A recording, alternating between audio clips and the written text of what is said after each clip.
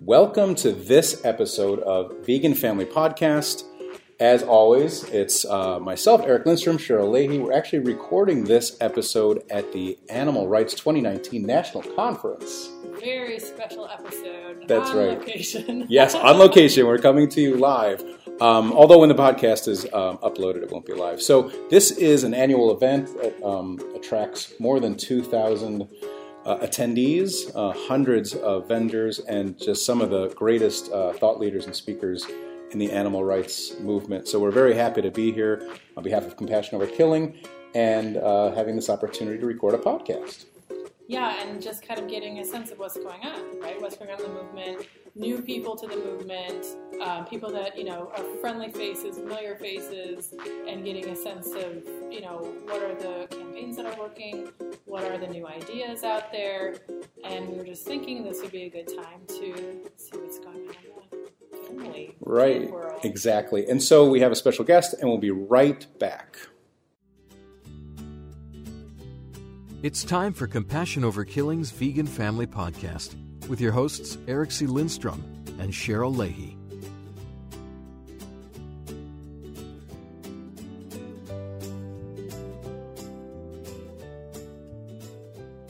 And we're back. Yes, we're back, and we do have a guest on this special episode. As we said in the intro, we're at the Animal Rights 2019 National Conference, so that allows us opportunities to meet new people, including Nick Coughlin from the Good Kid Project. Welcome, Nick. Thank you very much. I'm super honored to be here with you guys.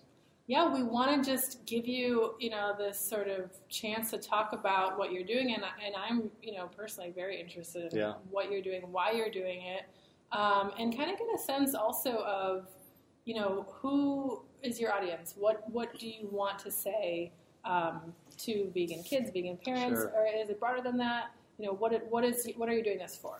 Well, those are all great questions. I mean, I think as an introduction, the Good Kid Project is a passion project of mine. I've been passionate about animals since I was a little boy, and we just created our first product, which is called We're All Animals, and it's all about teaching kids to be kind to animals. And so that particular product, or this product, is 30 stories, little micro stories about a brother and sister who realized through everyday experiences that we're not all that different from other animals. Wow. And so each one has it's beautifully illustrated by Ruby Roth. So I was really fortunate to work with her on this project. I love Ruby Roth. My mom and my mom wrote all of the stories. So this was a project that she and I got to work on together. Neat. And so a mother and son, I think parents are really the market here. Yeah. Parents, teachers, anybody who has a relationship with kids. And so, but like I said, this is our first product, and we're going to just keep on doing this sort of thing where we're creating products that help kids just think about our relationship with other animals. Yeah, ultimately make that connection, right? Yeah. So when you say product, Nick, are we talking about books? Are we talking about other media? What is the product? Sure. So this first one, called We're All Animals, is a box set of stories. So they're all on individual cards. So you don't have to actually, like a book sometimes is a little bit much if you only have 5 minutes or so and you want to have something meaningful with your kid.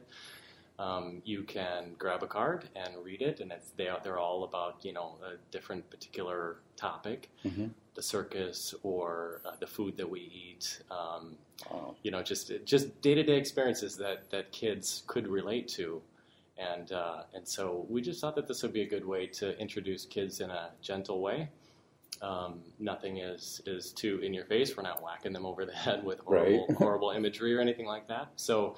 It's a fun product, and I think, it's been so well received here at the conference. I'm on a super big high just after all the conversations that I had today. It's exhausting, but it's so fun to be here with my people. But so you had asked, who is the market? Ultimately, like I said, you are my people. This is the cause that's near and dear to my heart, and it always has been. But ultimately, I want to get out of the animal rights movement, and I want to really get into the parenting movement. Mm-hmm. That is huge.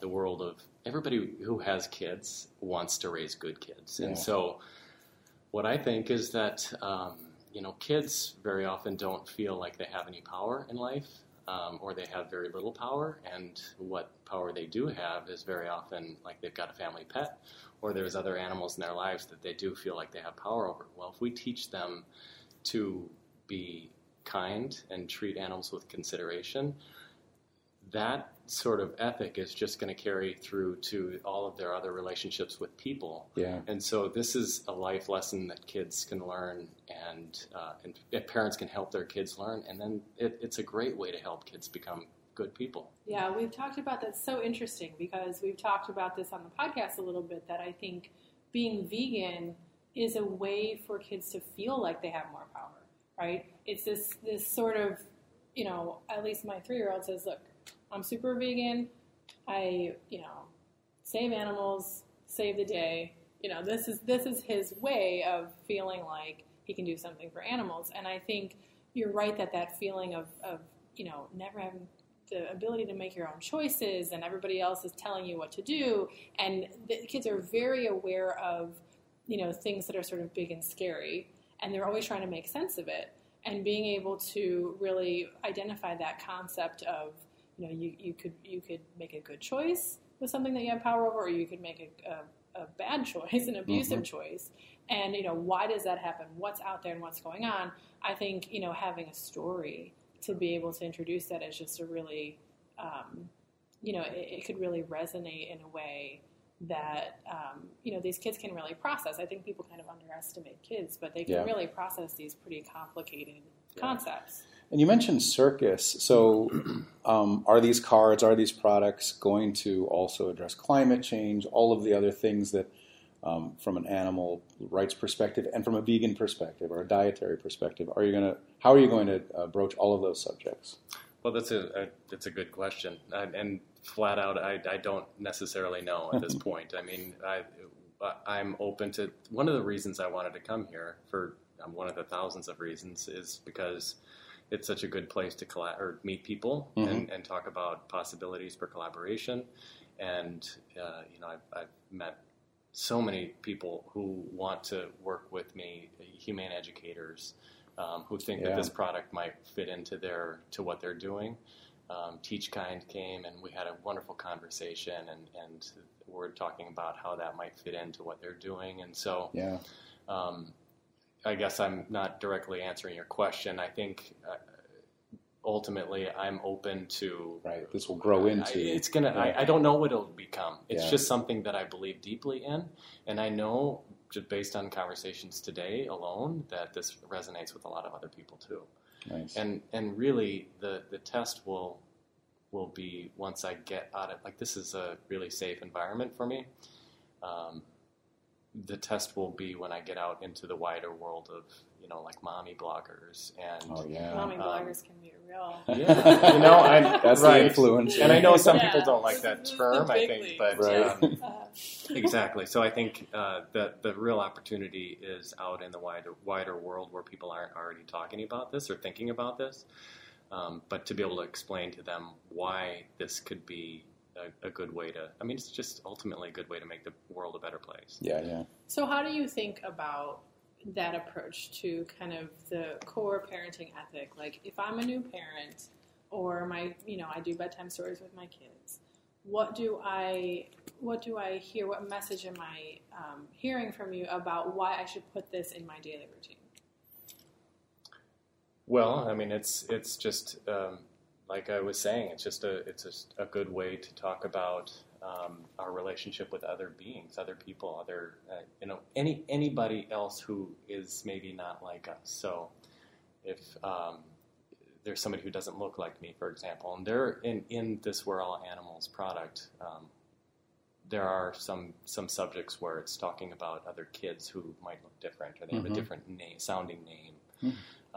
Or somebody of a different sexual orientation. Like, there's so many opportunities to talk about people or individuals who aren't quite like us. Right. I don't know if I'm directly answering your question. That's great. I feel like that's just mainstream content now, right? Yeah. I mean, look at I don't know why Daniel Tiger comes to mind, but that's like the kind of thing Because we watch it all the time. That's right, why. of course, because it's just an earworm all the time. No. But I think that if you can sort of package it that way, that this is just the next logical step to understanding, compassion and diversity and sort of sensitivity to, others in general. I mean, that's like right at the center of what I think most parents really feel like is their job. Yeah.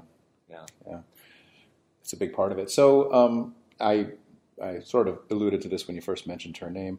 How did you get connected with Ruby Roth? How did that whole process take place? For the listeners who aren't familiar with her work, she wrote and illustrated That's Why We Don't Eat Animals, ABCs of Vegan. She's pretty hardcore with her messaging. Yeah. There's some videos out there of her being confronted quite angrily, aggressively by newscasters or the like, because she's telling kids not to eat their dinner because their dinner happens to be animals. Right. So how did that relationship happen, and how long did it take us through the process of having her work on the book? Well, I feel incredibly fortunate. I mean, I love Ruby Roth, and I love her work. When I first saw her being interviewed on the news, she's just so well spoken. Yeah, really well spoken, and she's an incredible artist. And so, when I had this idea for this product, I just started thinking about who I would like to work with, because I'm a graphic designer, but I'm not an illustrator, and so I knew I was going to have to work with somebody. She rose to the top of the list, and I think that she and I are connected, or we were connected through Facebook, or maybe it wasn't that. I think I just reached out to her through her website, and I told her the concept. I told her about what I was working on. And she told me that she gets approached a lot, and she is not able to, just by the constraints of time, isn't able to work on everything, but she loved the idea. Wow. Excuse me. And so, I mean, I just was really honored that she wanted to work on this project with me.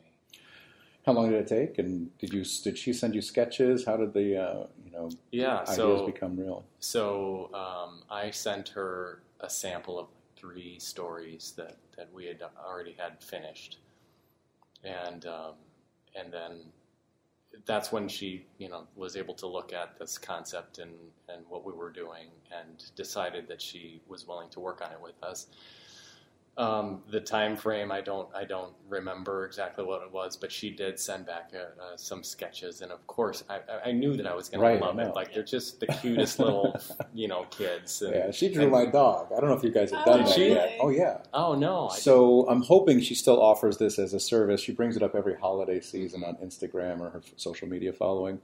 For a very small fee, an unbelievably affordable fee. Yeah. You send Ruby Roth a photo of your dog, and she sends you back a Ruby Roth cartoon of your dog, like a drawing, an actual illustration. I have to do this. It's amazing. And it's very accurate. It's exactly what you would expect it to be. It's a caricature of your dog, but in Ruby Roth style. Yeah. So it's got a little watercolor bit to it. It's very, very fun. And so, if hopefully Ruby, you're still doing that, and others can take advantage of that. Yeah, and for people who don't know her aesthetic, it's very sort of soft and fun, and has just kind of a cuteness to it that, I think would appeal to kids. I don't know exactly what your age range target is, but I think it would appeal to little kids, and then, up into maybe the preteen, teen years. I think that's a... So very skinny-legged pigs. I know, that's the thing. It's just, they crack you up. The different things that she does with their legs and their noses and stuff. But the age group for this product that we're putting out is 4 to 12. Oh, perfect. So there's a nice range. I mean, kids don't have to be able to read. Right. Parents can read them, or teachers can read them with the kids. Right. So so what do the kids say about it? The 4 to 12-year-olds. What kind of feedback have you gotten? Well, really the only feedback I've gotten so far is with my nieces and nephew, and they love them. That was my test market. Are they vegan? They are. My whole family. Oh, I'm really fortunate. I grew up, I was born in 1975, and I grew up as a vegetarian. My parents raised us vegetarian, and then so I feel very fortunate in that regard. They taught us to think about things and to take other animals into consideration. And so I had really good role models. And then in 2003, I ended up working at Farm Sanctuary. I landed at Farm Sanctuary in California and became vegan. And I had wanted to go vegan for years, but I didn't know Farm how. Sanctuary is what kind of pushed you into it? It did, yeah. Okay. I mean, it's like if you live on the farm, you have to be vegan. Yeah. And so, Yeah. and then I met my ex-girlfriend there, and she really taught me how to be vegan. And so I felt very fortunate to be in this vegan bubble and to learn how to live life this way. And then when I came home from California back to Minnesota, where I live, I talked to my family about the egg industry and the dairy industry, and then they all went vegan as well. And wow. So I have it makes family gatherings a lot easier. Yeah. And I'm just so fortunate. And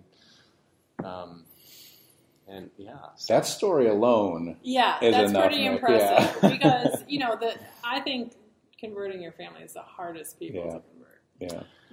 Especially Well, if they've been doing it for so long and yeah. feeling like they were doing their part by being vegetarian. For Right. you to be able to educate them about the other aspects Yeah. of veganism and have them listen Yeah. is really amazing. And Well- kind of rally around it, Yeah. as a family. Yeah. Yeah. No, again, I'm incredibly fortunate. The thing is that they had taught us these things for the same reasons that I do it today, and that's compassion for animals. And so when you understand that when you're vegetarian because you love animals, it just makes sense when you learn about what's happening to chickens and what's happening to cows and calves and all the other animals in the dairy and the egg industries.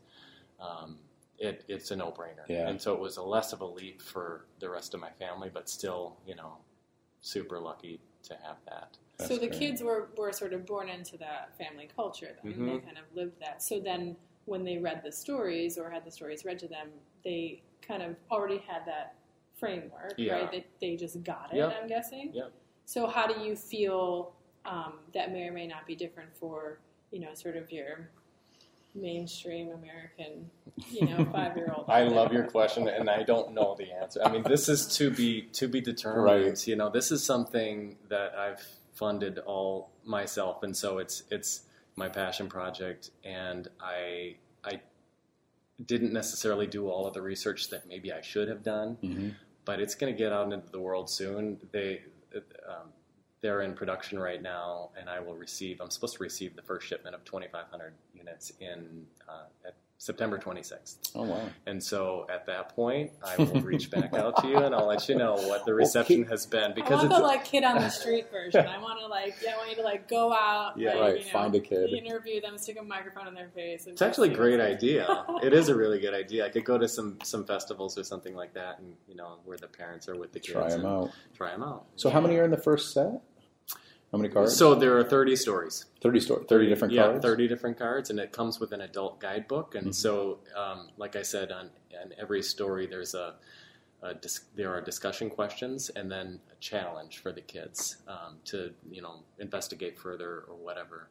And so in the back of this adult guidebook, we have suggested answers, or things that to kind of help parents out. So parents who aren't necessarily thinking about what the three of us think about on a daily basis, our relationship with other animals, they might need a little bit of help or guidance. Or well, I bet that's where a lot of parents would be, concerned. Like a lot of kids are the ones who bring this topic to their parents' attention. Yeah. So, I could see, myself back in the day when I was a kid, my parents would have had no idea how to start with facilitating a conversation or answering questions about it. So it's nice to give them that, look, you don't have to worry that you're going to get stumped by these, age-old philosophical questions, which, of course, your 6-year-old is going to bring up in response to this conversation. So that's a pretty good resource and kind of overcomes that barrier a little bit. Yeah, I think the more turnkey we can make this, the less work that a parent has to do, the better. I mean, they're busy, they're working, they're cooking meals, what can we take off their plate? Yeah. And this is animals. Exactly. Get the kids cooking. Yeah. That needs to be the takeaway. Hey, I'll cook dinner tonight. Bring me this story. You're going to get dinner out of it. Recipe cards. That's your next market, recipe cards, Nick. So we'll be right back after this. Since 1995, Compassion Over Killing has served as an unwavering force, bringing about positive changes for animals. Please consider a tax-deductible donation today. Visit COK.net for more.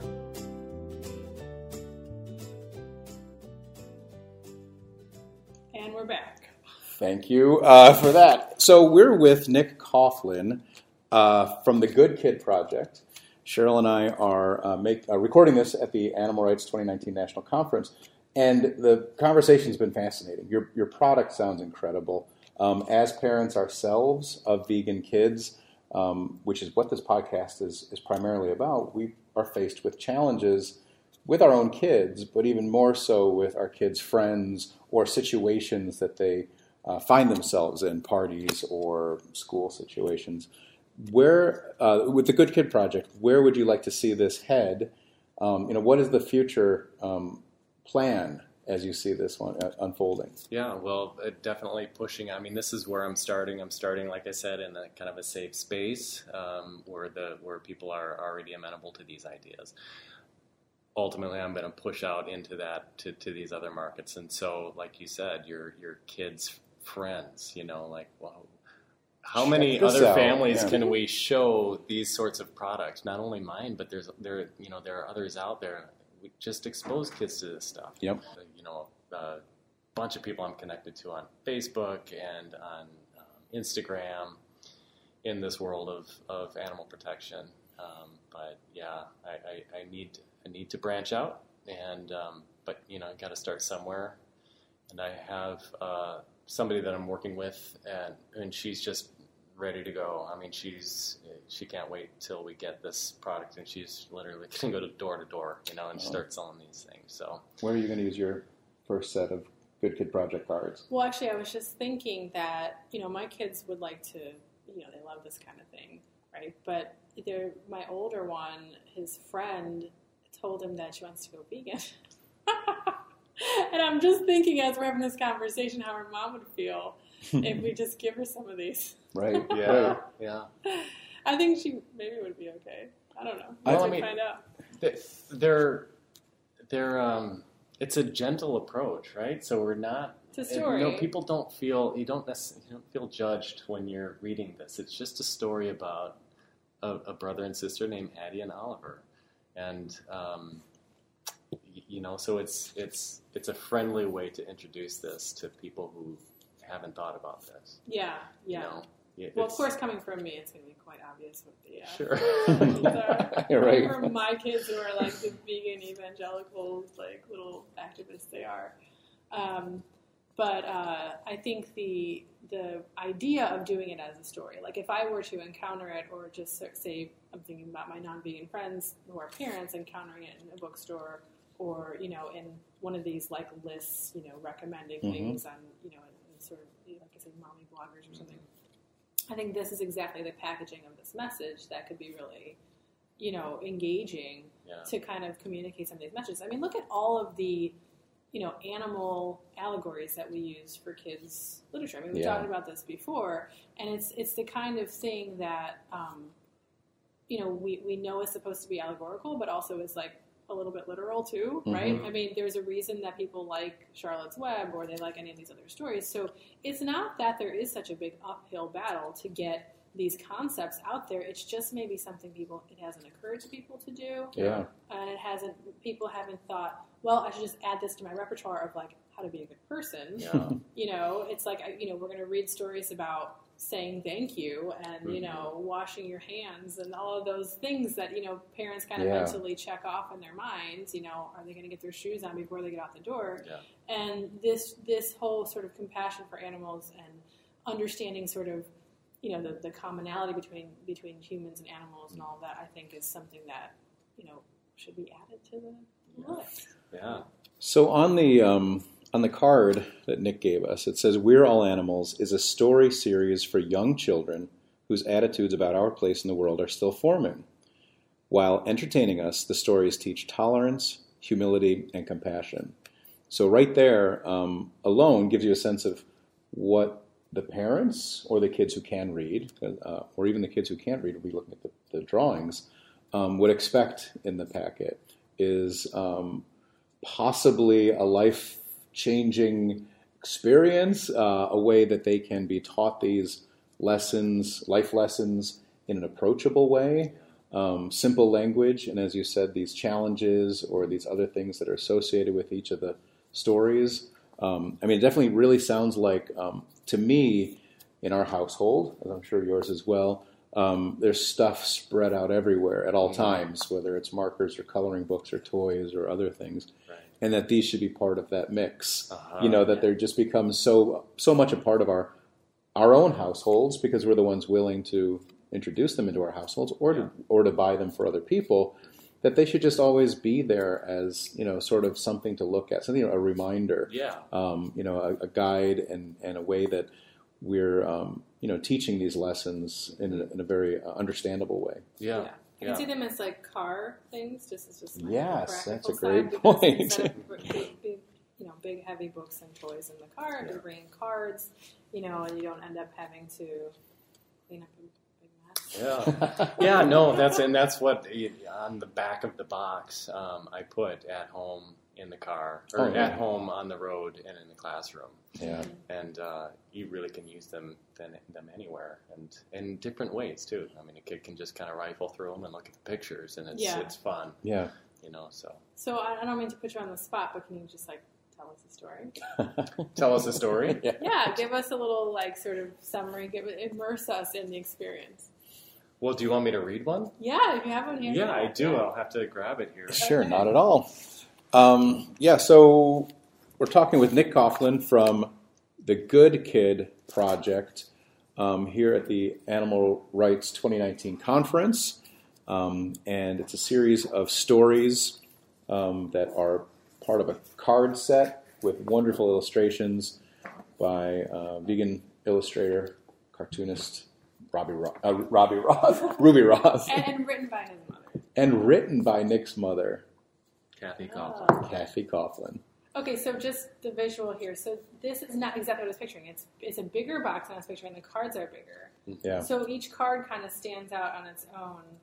It's beautiful. Maybe what is that, like a 4x6? Bigger than that. 5x7? Like a 5x7 card. Yeah, they're really, really nice. The box looks like an old VHS size. Yeah. Sort of. Maybe a little bigger than that. It's a neat product. There's no question about it. It's good. The cards are all, they've got a nice coating on it, so they're washable. Yeah. But the topics... Toddler-proof? They're toddler, yeah. Is that my toddler proof? So I was just kind of rifling through them. I just choose one at random here. There's a picture of Oliver and Addie looking at kind of a forlorn bear who's in a cage. And so the story is called A Bear Who Doesn't Get Vacation. Oliver and Addie loved vacations, but the car ride was so long. They had played games and read books, but now they felt crowded and bored. They stopped at a roadside store where they could get out and stretch, but then could hardly believe what they saw in front of them. A live bear inside a cage. "Mom, that bear probably feels cramped and bored, just like we did," Addie said. "You're right," Mom agreed. "A bear's home is in the forest, not a tiny cage." So they went inside and spoke politely to the owner. They reminded him that we are all animals, and the bear was as unhappy living in a cage as people would be. They asked him please to free the bear. The owner listened and said he would think about it. "Sometimes all we can do for animals is speak up for what's right," Dad said as they got back in the car. That's so sweet. Wonderful. That's very, very, it's just a short story, but it gets it all in there. Yeah. That's very sweet. And so the challenges or the exercises that are on that card? Yeah, so the discussion question is, what are Addie and Oliver distressed to see on the roadside at the roadside stop? Mm-hmm. How does Mom try to teach compassion? And then the challenge is, there are thousands of such roadside zoos confining animals as depicted in the story. Brainstorm some ways we can help animals in captivity. Oh, that's nice. Really sort wonderful. of ask them to really engage in, the critical thinking side of it. Yeah, so again, as Cheryl was talking about, as Nick pulled the box out and pulled the cards out and the adult guidebook out, it's absolutely beautiful product. Where will people find this? How do they reach you? What can we do to connect people with the Good Kid Project? So everything you can find on goodkidproject.com.